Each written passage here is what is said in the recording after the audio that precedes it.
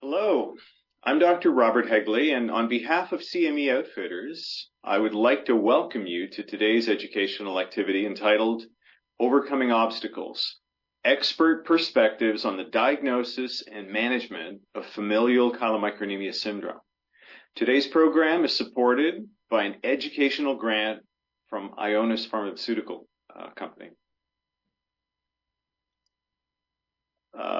Today's program is being brought to you by CME Outfitters, which is an award-winning, accredited provider of continuing education for clinicians worldwide. Some housekeeping. Follow us on X. More information there. So I'd like to introduce our faculty for this evening. So if you discount me, we have an extremely esteemed faculty. I'll start with myself, though. So I'm Rob Hegley. I'm an endocrinologist, professor of medicine in London, Canada.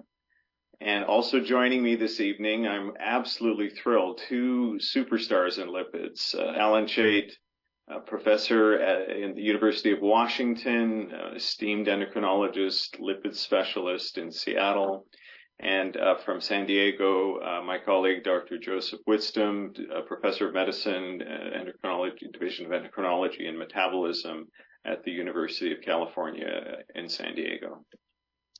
And we are absolutely thrilled to have with us tonight to give the patient perspective, Mr. Jeff Wertalik, a patient advocate of the FCS Foundation from Mission Viejo, California. So we have learning objectives for this evening, and I will go over these in order. So the first objective is to identify key diagnostic elements of FCS. The second objective is to integrate multidisciplinary approaches that may facilitate adherence to FCS dietary guidelines. And then third, to assess recent study data evaluating current and emerging FCS pharmacologic therapies. Hypertriglyceridemia is a very, very common clinical problem, like probably the most common referral in my lipid clinic. And it's associated with numerous secondary factors, including age, elevated blood glucose, higher body mass index, obesity, waist circumference, also with total cholesterol, and very commonly this yin-yang relationship that I'm sure you're all familiar with reduced HDL cholesterol.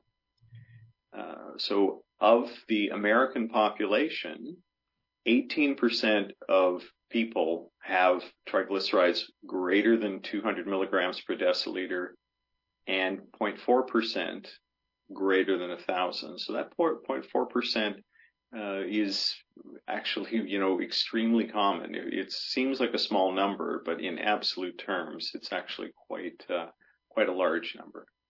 And the associated medical conditions include obesity, metabolic syndrome, diabetes, chronic liver or kidney disease, and then a wide range of hormones and drugs.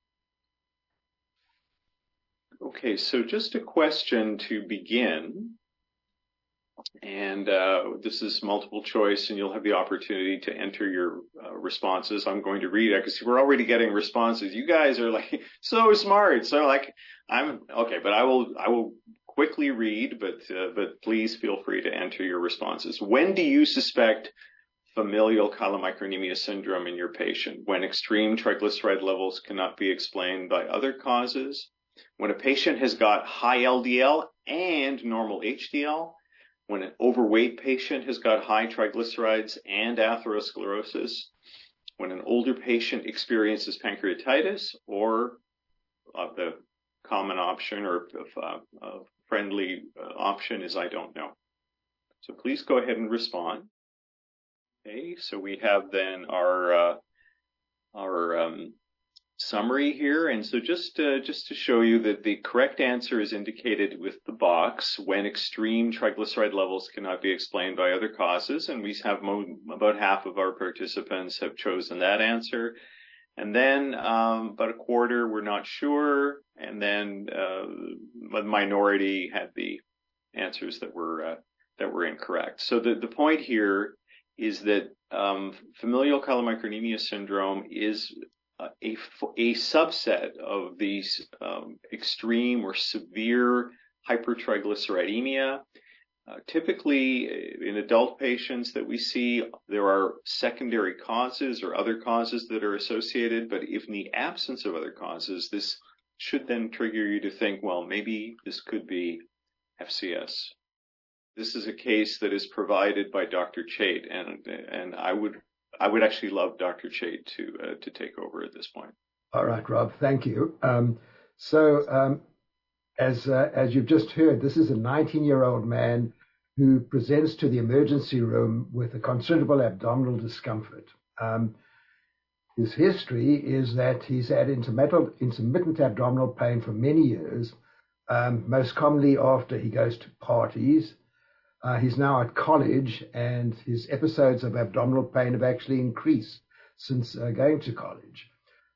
His family history is negative for both pancreatitis and cardiovascular disease.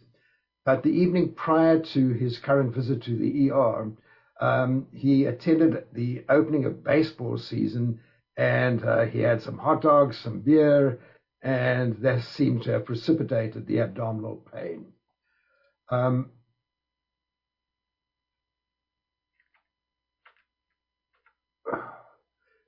So on physical examination, he's 5'7". He's only weighs 120 pounds with a BMI of 18.8. He's got a slight fever. His pulse is 132, blood pressure, as you can see. And he's in considerable discomfort with general abdominal tenderness, but particularly marked tenderness in the upper quadrants. His labs, he's got a plasma triglyceride of 6,378 milligrams per deciliter.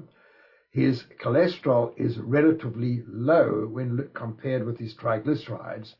His sodium is low at 125, potassium 4, blood glucose normal at 91, and has a high serum amylase, confirming a diagnosis of pancreatitis.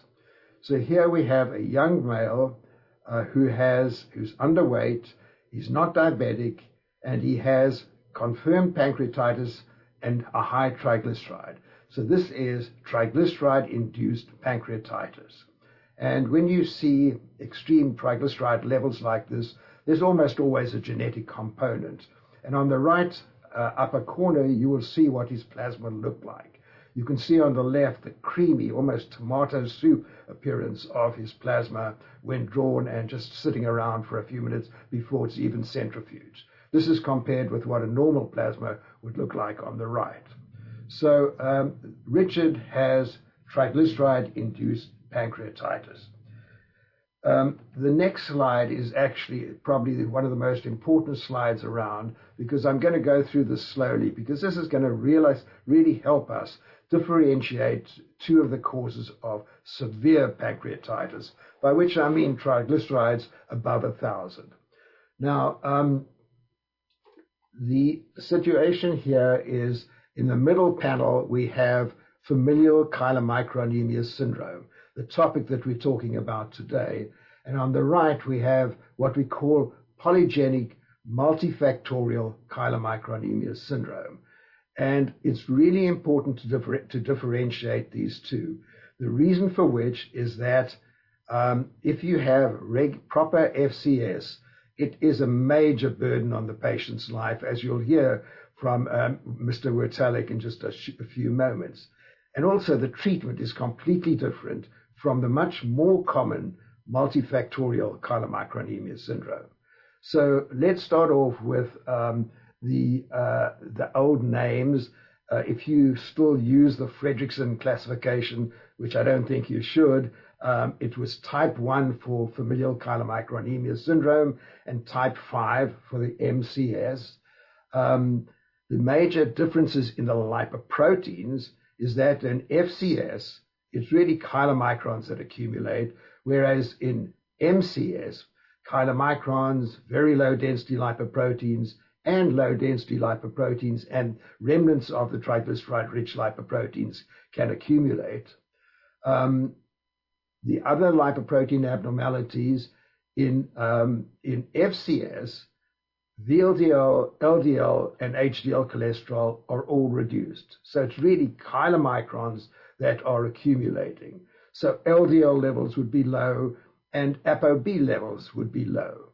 Whereas in MCS, chylomicrons, VLDL, and their remnants accumulate, so you're going to get much higher cholesterols in association with a very severe hypertriglyceridemia.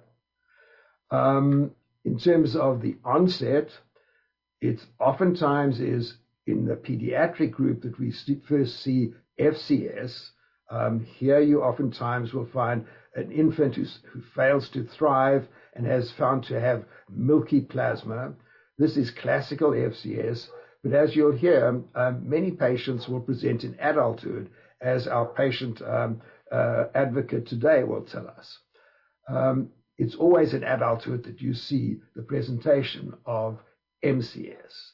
The prevalence, and this is truly important, the prevalence is about 1 in a million for MCS. For FCS, it's extremely rare, where it's about 1 to 405 to 500,000 for multifactorial chylomicronemia syndrome. In other words, it's even though rare, it's much more common than FCS. And this is really important because what the goal of this program today is to help you identify those rare cases of FCS that require preferential and special treatment. The genetics you're going to hear a lot more about from Dr. Hegley in just a moment, and I'm not going to say much more about it at this point in time. One other thing that's important to notice is a history of cardiovascular disease in the family. It's almost always absent in FCS and often present in MCS.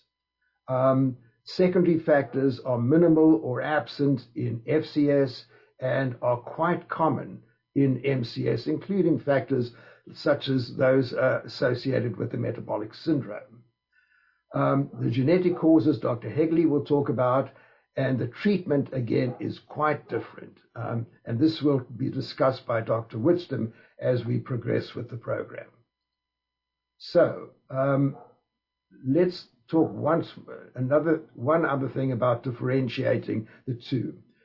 What I'm showing here is FCS in blue, MCS in red, and what you will see is that the individual patient with FCS has more pancreatitis and more episodes of multiple episodes of pancreatitis.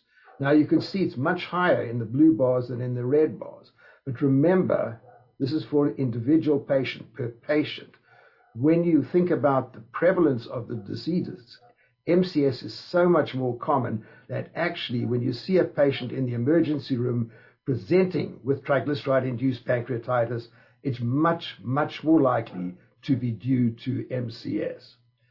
Cardiovascular disease hardly occurs in FCS, and it does occur quite commonly in MCS. And as I've already alluded to, metabolic syndrome features are rare in FCS and much more common in MCS. But again, remember the difference in prevalence between the two disorders. And again, you will see much more common metabolic features in the multifactorial chylomicronemia syndrome. So at this point, I think it's time, I want to just give you one more slide, which I think will help in the clinical differentiation between these two disorders. So let's start off on the left side of this panel when you've got a patient who's got triglycerides above 1,000.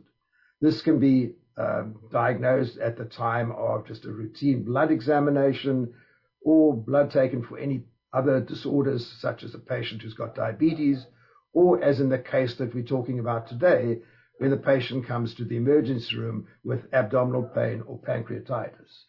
So what has been devised by a number of groups throughout the world are screening tools. And on the right, in the middle here, we see one such screening tool.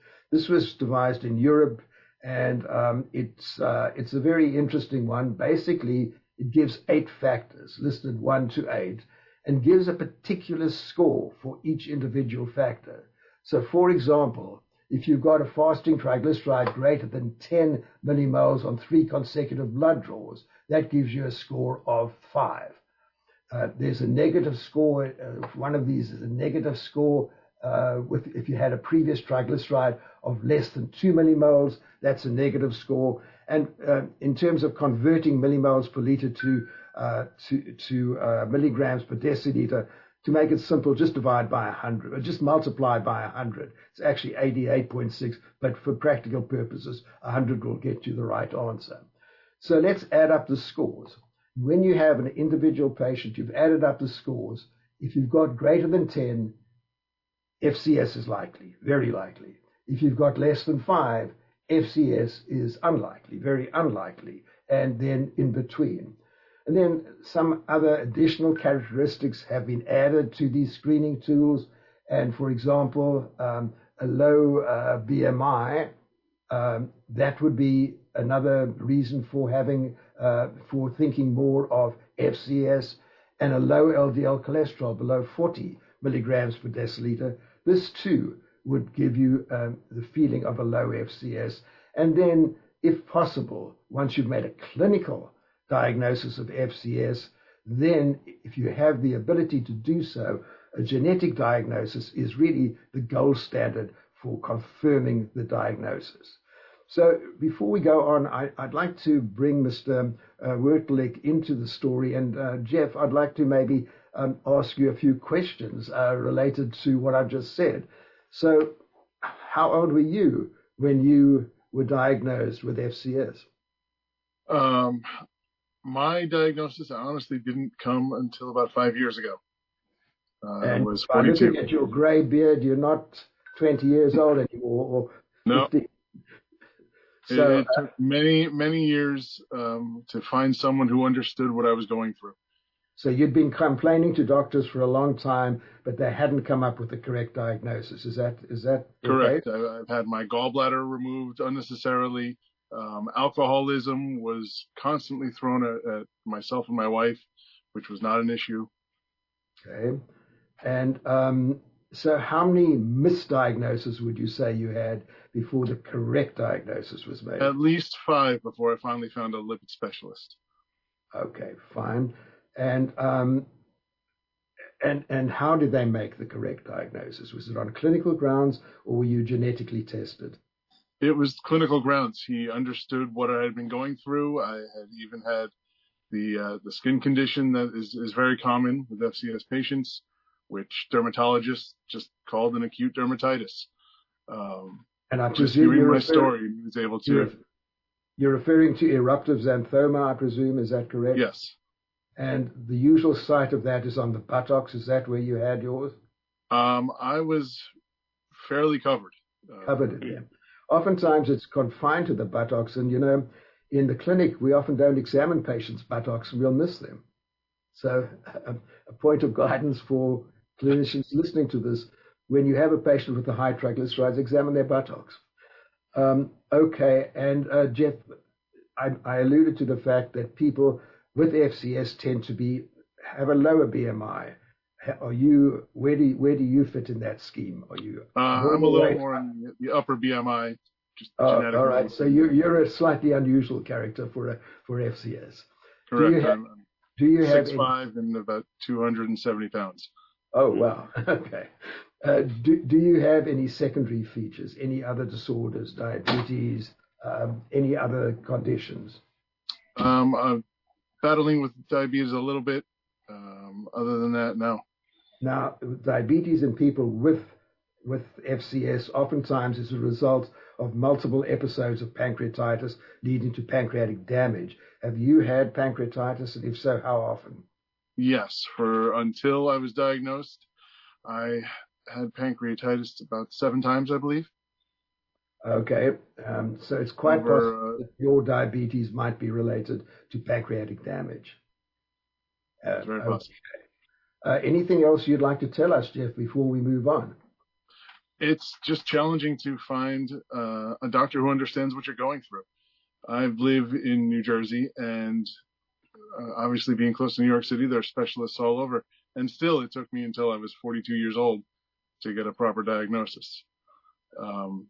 I hear many things in different FCS groups that I'm in where people just don't know where to turn. They're asking other patients for help, which is not the best clinical assistance you can get.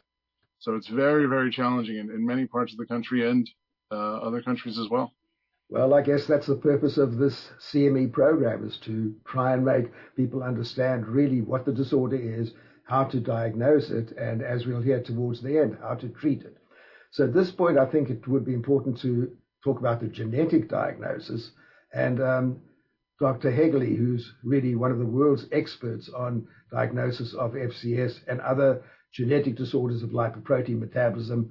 Rob, over to you.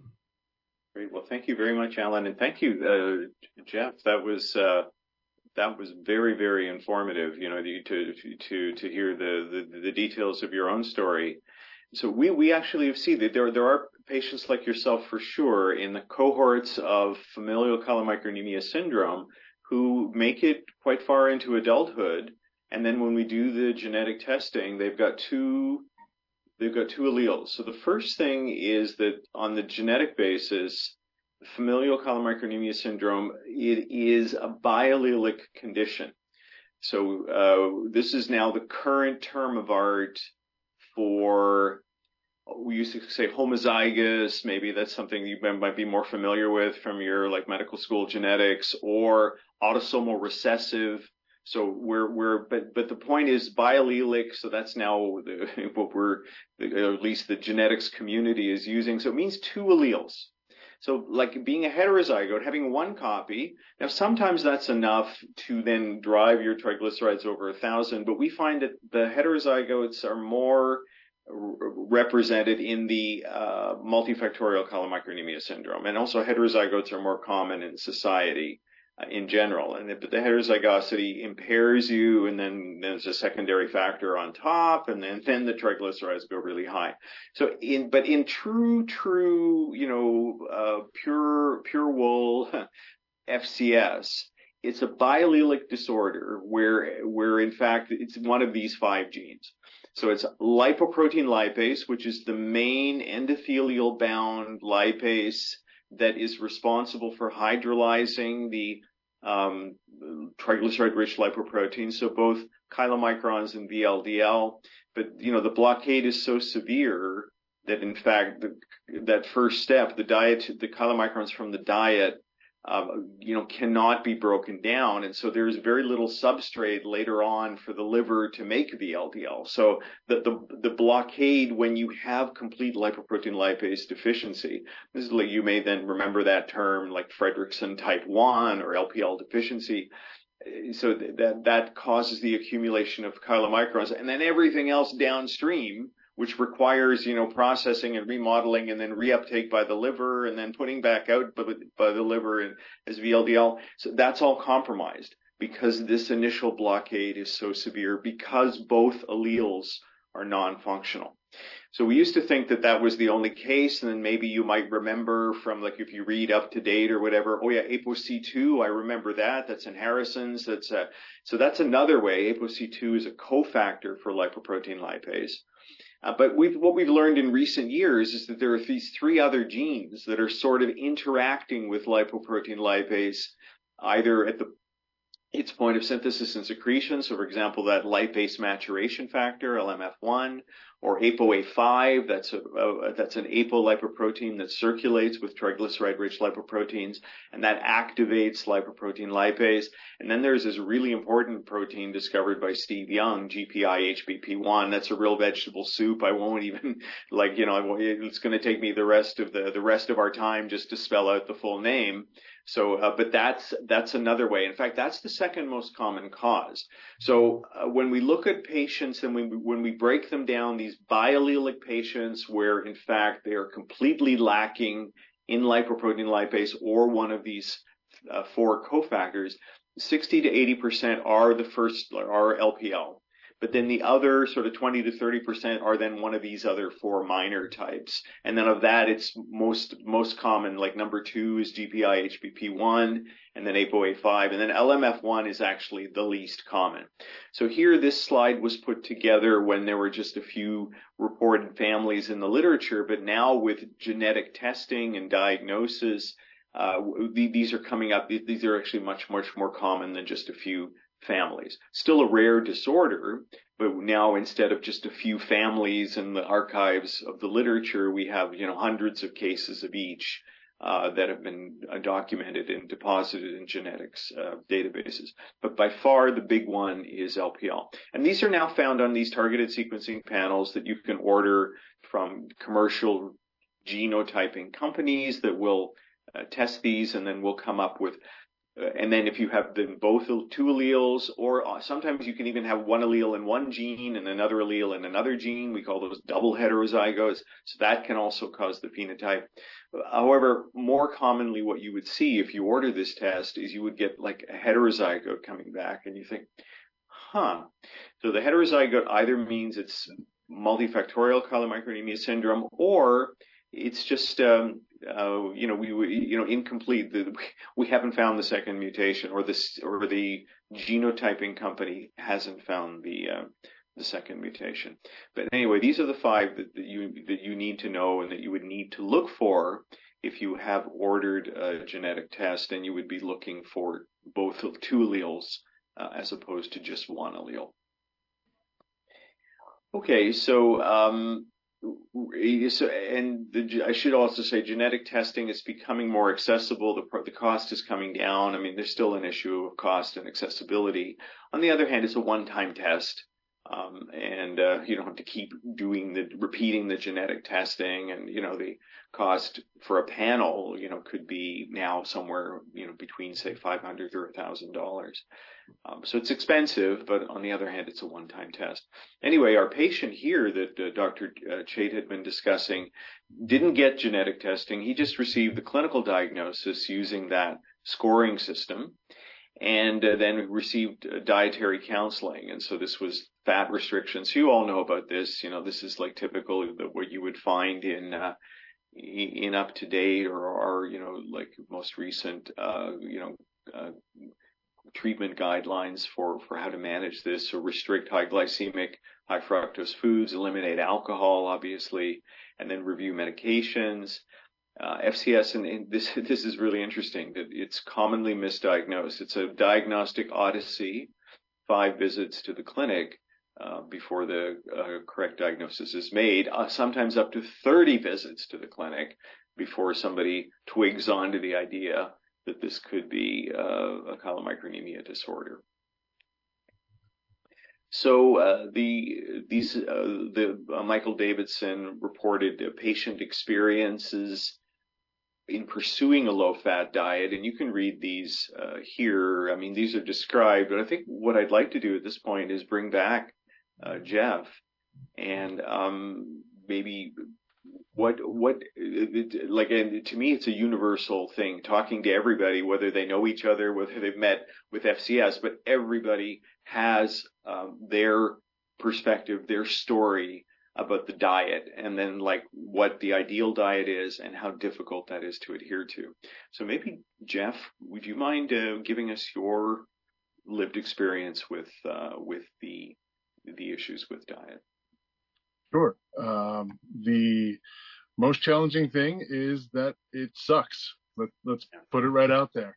You can only have so much grilled chicken and brown rice and spinach in so many different ways. It is very challenging, especially for young children, to go out, similar to nut allergies. But nut allergies, you know to stay away from nuts and other things. With FCS, there are so many foods that you can't even touch because of just fat content.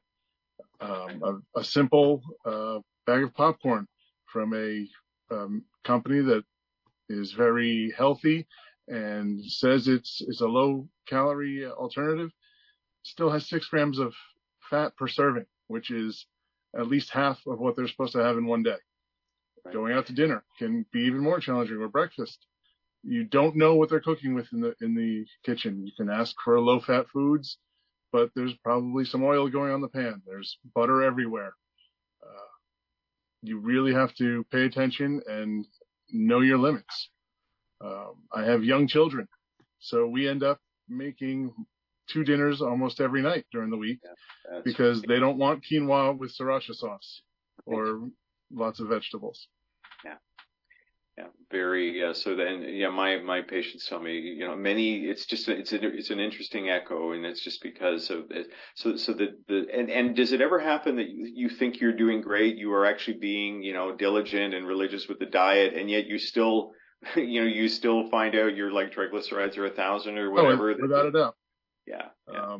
One time I went for some blood work and I was walking all tall and came in, and 2 days later, 1,300. Yeah. It crushed me. It is almost soul crushing because you work hard, you're not enjoying your meals as much, and you think you've done it, and reality sets in. Yeah, it's a very, very, I mean, your story. So first of all, very clear, and but it's so common to patients with this condition. The other thing is that because of the fat restriction, there is this point about the risk of fat soluble vitamin deficiency. So that's something that always has to be borne in mind.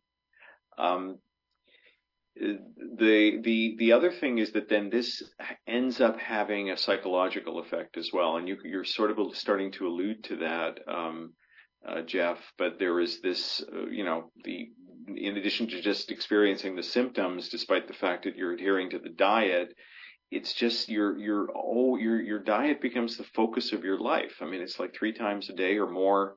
And then this survey from Mike Davidson showed an impact on employment and emotional well-being. You can sense that well-being and social relationships. So financial stresses. So many healthy foods.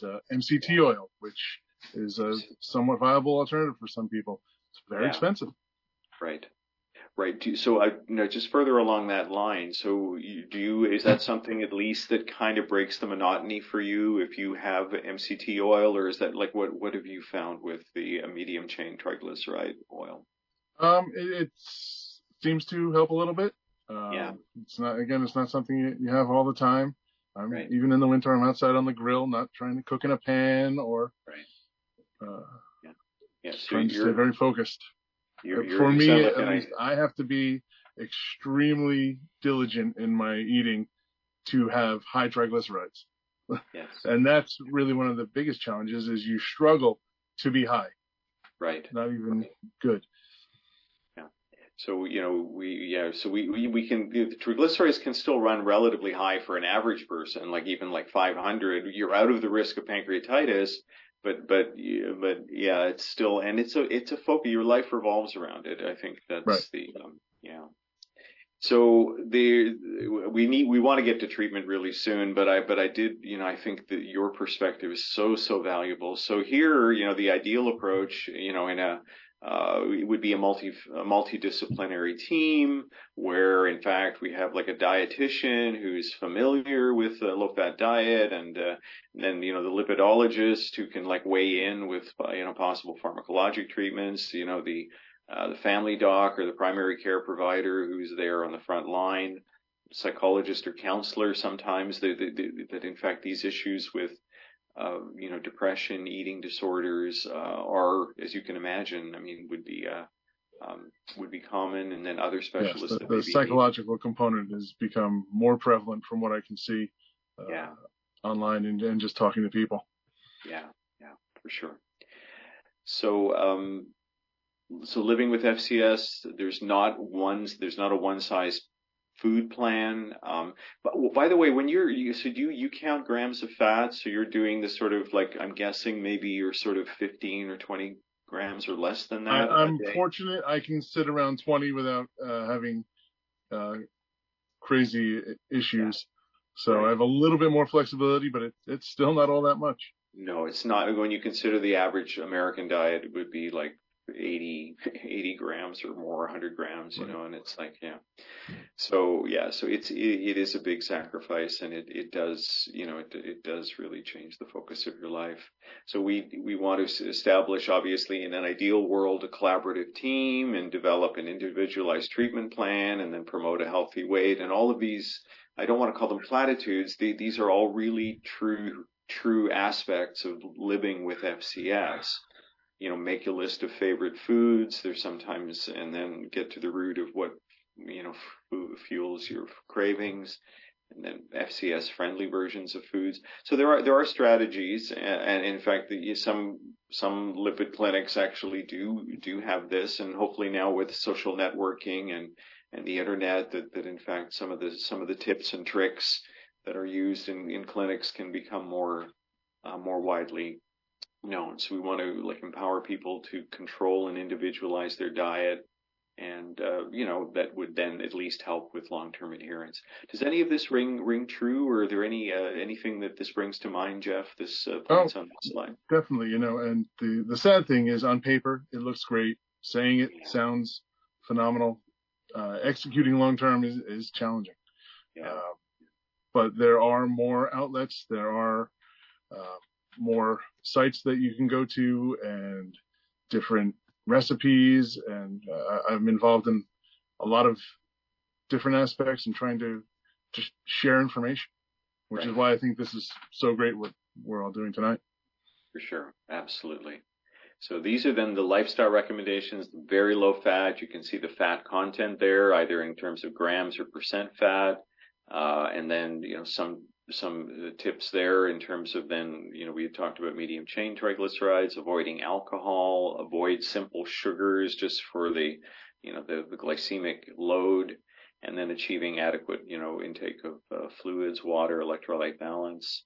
Nutrient-dense foods, you make sure that the essential fatty acids are met. So these are all, key dietary components, fat-free or low-fat foods. So now just going to go back to Richard. So Richard, as you can imagine, he's having issues. He's 19. Difficulty adhering to the diet. His triglycerides have come down, but they're still over 2,000. He's still at risk of pancreatitis. Pharmacotherapy in terms of our standard, fibrate, statin, niacin, because there is a lack of lipoprotein lipase or lipolytic capacity. These traditional therapies, you think, oh yeah, well just, put them on a statin and a fibrate, that should clear it up. No, wrong. In FCS, where there is the genetic issue, the genetic deficiency, these traditional drugs don't help. And in fact, the diet is the cornerstone of treatment.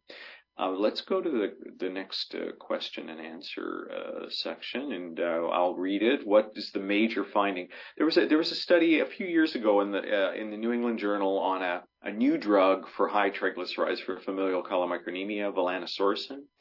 Volanesorsen mediated clinical benefit in triglyceride reduction, was rapid and was maximal by the 4th week, but ceased by 8 months. Anemia was a common side effect or common cause for discontinuation, occurred in a third of the patients. There was ocular injury ocular injury associated with volanesorsen was limited to the first 3 months, no new cases.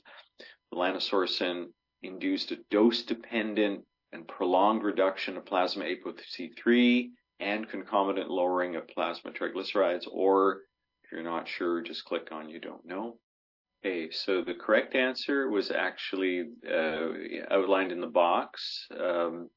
So volanesorsen induced a drop in ApoC3. It's an ApoC3 inhibitor, and Dr. Whitstone will get to that mechanism in a minute.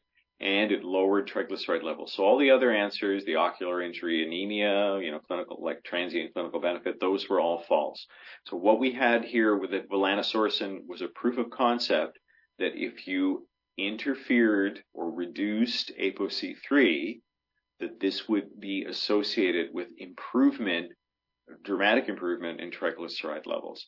And so at this point, I'm going to turn the session over to Dr. Whitstone in San Diego. Thank you, Rob. Excuse me, I managed to get a cold with my grandson in the last few days. I wanted to use a series of cartoons to try to explain you a little bit about triglyceride metabolism and why the drugs that you usually use to lower triglycerides don't work, and why in the last 10 years we've developed a novel understanding of a new way to approach lowering triglycerides that's applicable to FCS, that is by interfering with the production of apolipoprotein C3.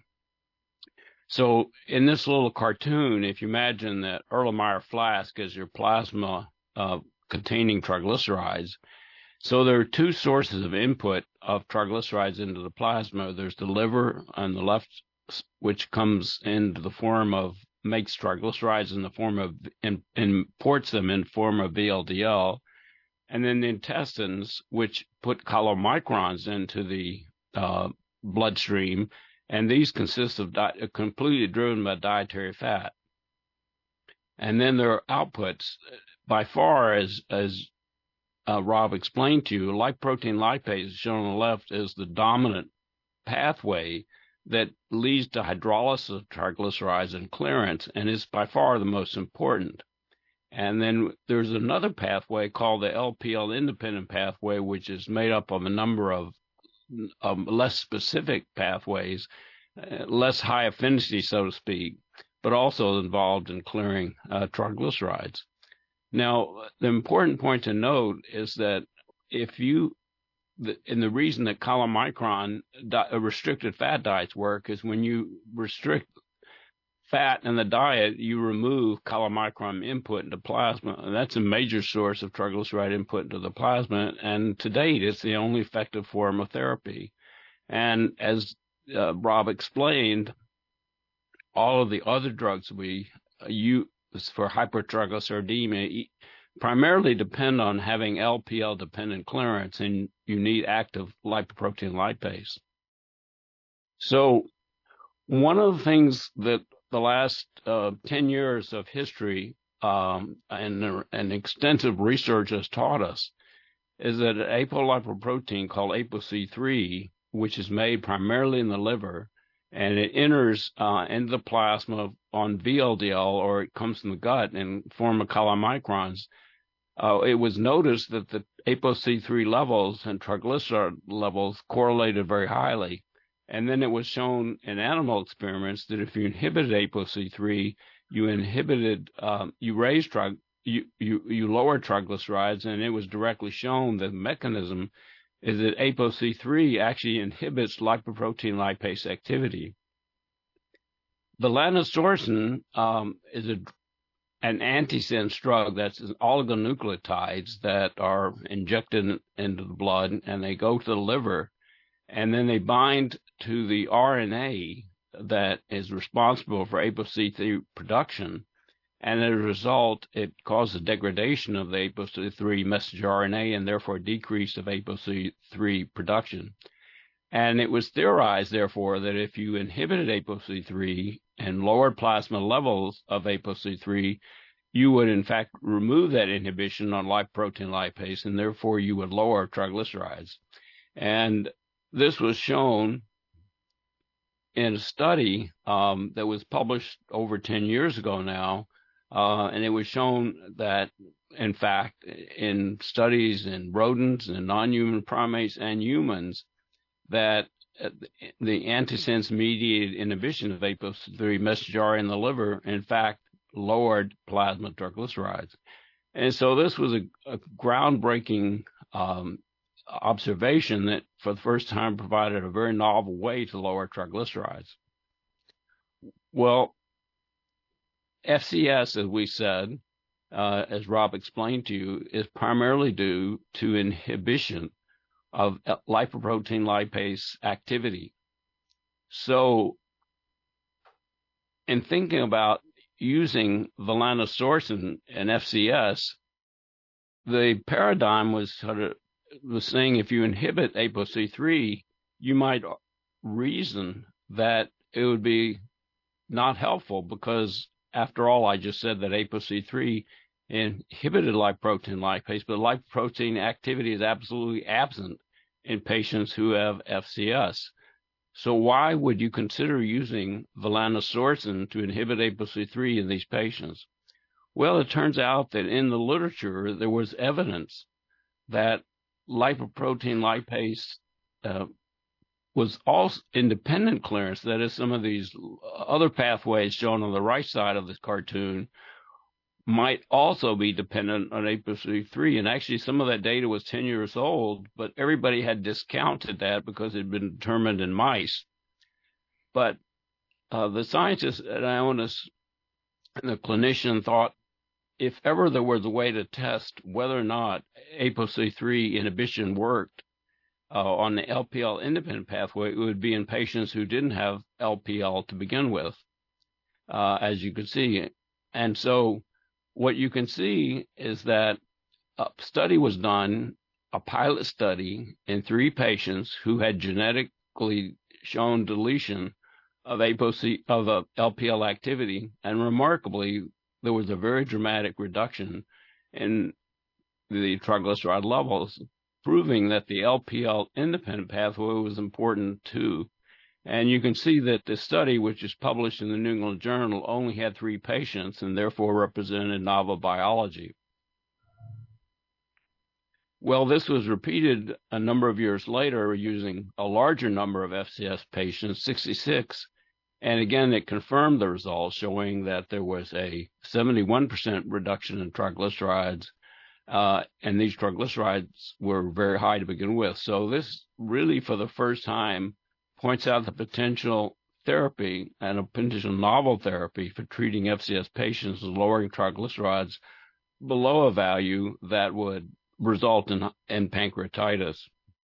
So you can see that the lessons that we learned are that ApoC3 inhibits both LPL-dependent clearance as well as LPL-independent clearance, and therefore its central regulator of triglyceride levels, and inhibition of ApoC3 with a drug like volanesorsen should be applicable to lowering triglyceride of any etiology, but especially pertinent to our conference for patients with FCS. The volanesorsen was just to quickly point out that in an open label extension study in which there were patients both with FCS as well as multifactorial chylomicronemia syndrome, it was effective in lowering in a real life situation, not even in a clinical trial, but here you can see where patients were doing it and it was producing very dramatic reductions.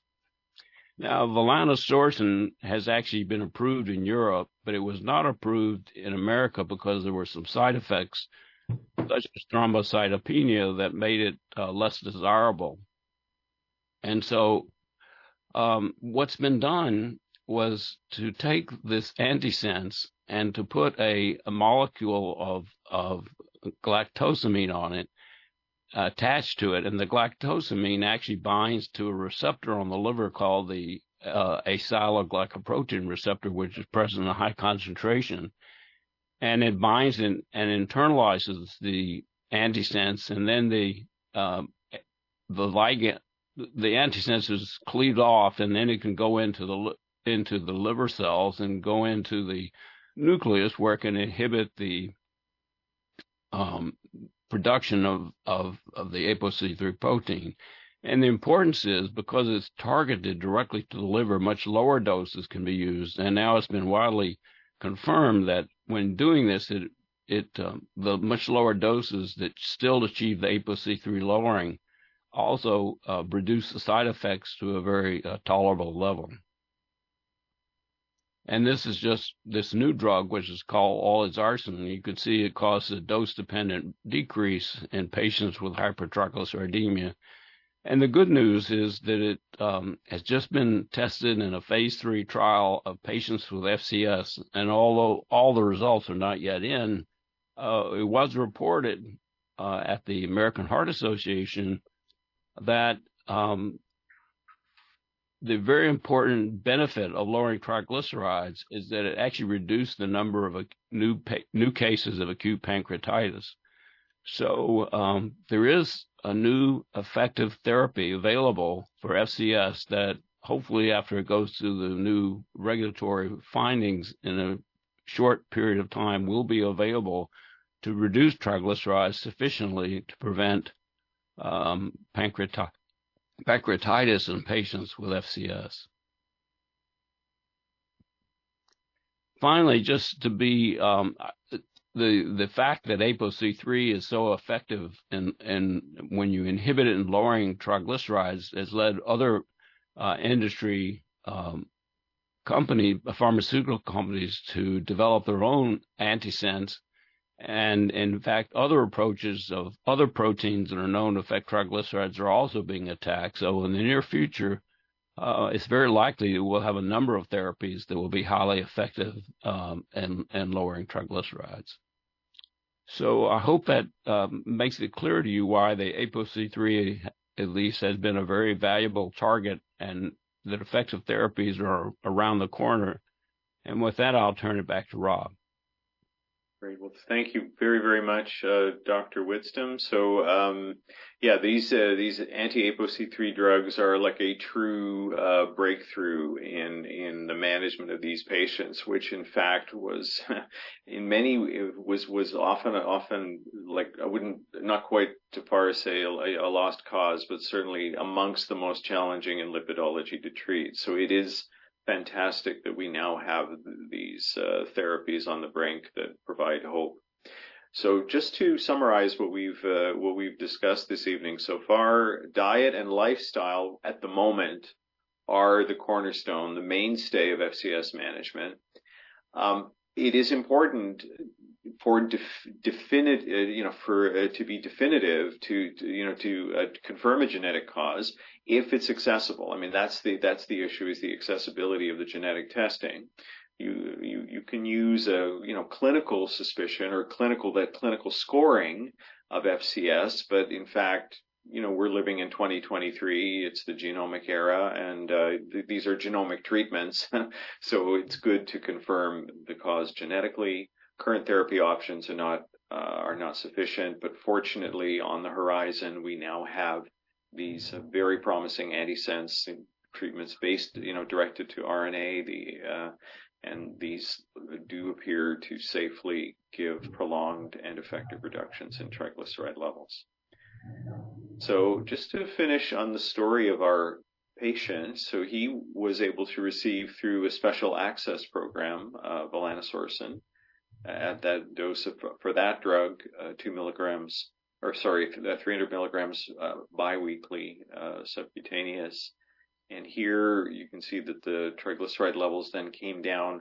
So really, if you think he started at 6,000 and then with lifestyle was around 2,500, so there was a further 50 to 60% reduction. Cholesterol is never an issue, as it is typically not with these patients, but definitely was in a much better place with his triglycerides. Some challenging clinical challenges, fatigue, GI disturbances, social issues. So the SMART goals, we are specific, measurable, attainable, relevant, timely. See that patients with severe hypertriglyceridemia receive genetic screening if accessible. Support patients with FCS by providing resources to connect with other patients. Engage the full multidisciplinary team in the management, and educate patients on the topic of ongoing therapies and ability to participate in clinical trials. I think we're now in the question and answer session. We do have a few minutes for questions, and I'm seeing that we have some coming in, so I'm going to open that up, and I'll ask my colleagues to be on standby.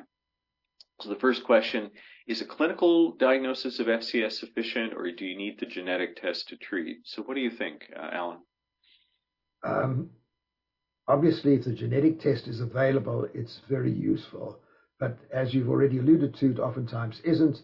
And therefore, if you can make a diagnosis on clinical grounds, you've got the current type of tool that I mentioned to you, and there are new tools being developed, as you know, Rob, specifically for North American populations. So I think if the patient fits the criteria clinically, you don't have to have the genetic testing. Yeah. And then, I totally agree. We have a new scoring system for North America that should be published hopefully next year. Does the negative panel, so if the genetic testing is negative, but the clinical score is positive, does that still mean FCS? So I would say, yes. I mean, a lot of it then depends on the issues of what a third party payer then would consider. But you can certainly say there would be a term of, indeterminate genetic testing, but clinically consistent with FCS. So I would say, there's the wording that would fit that.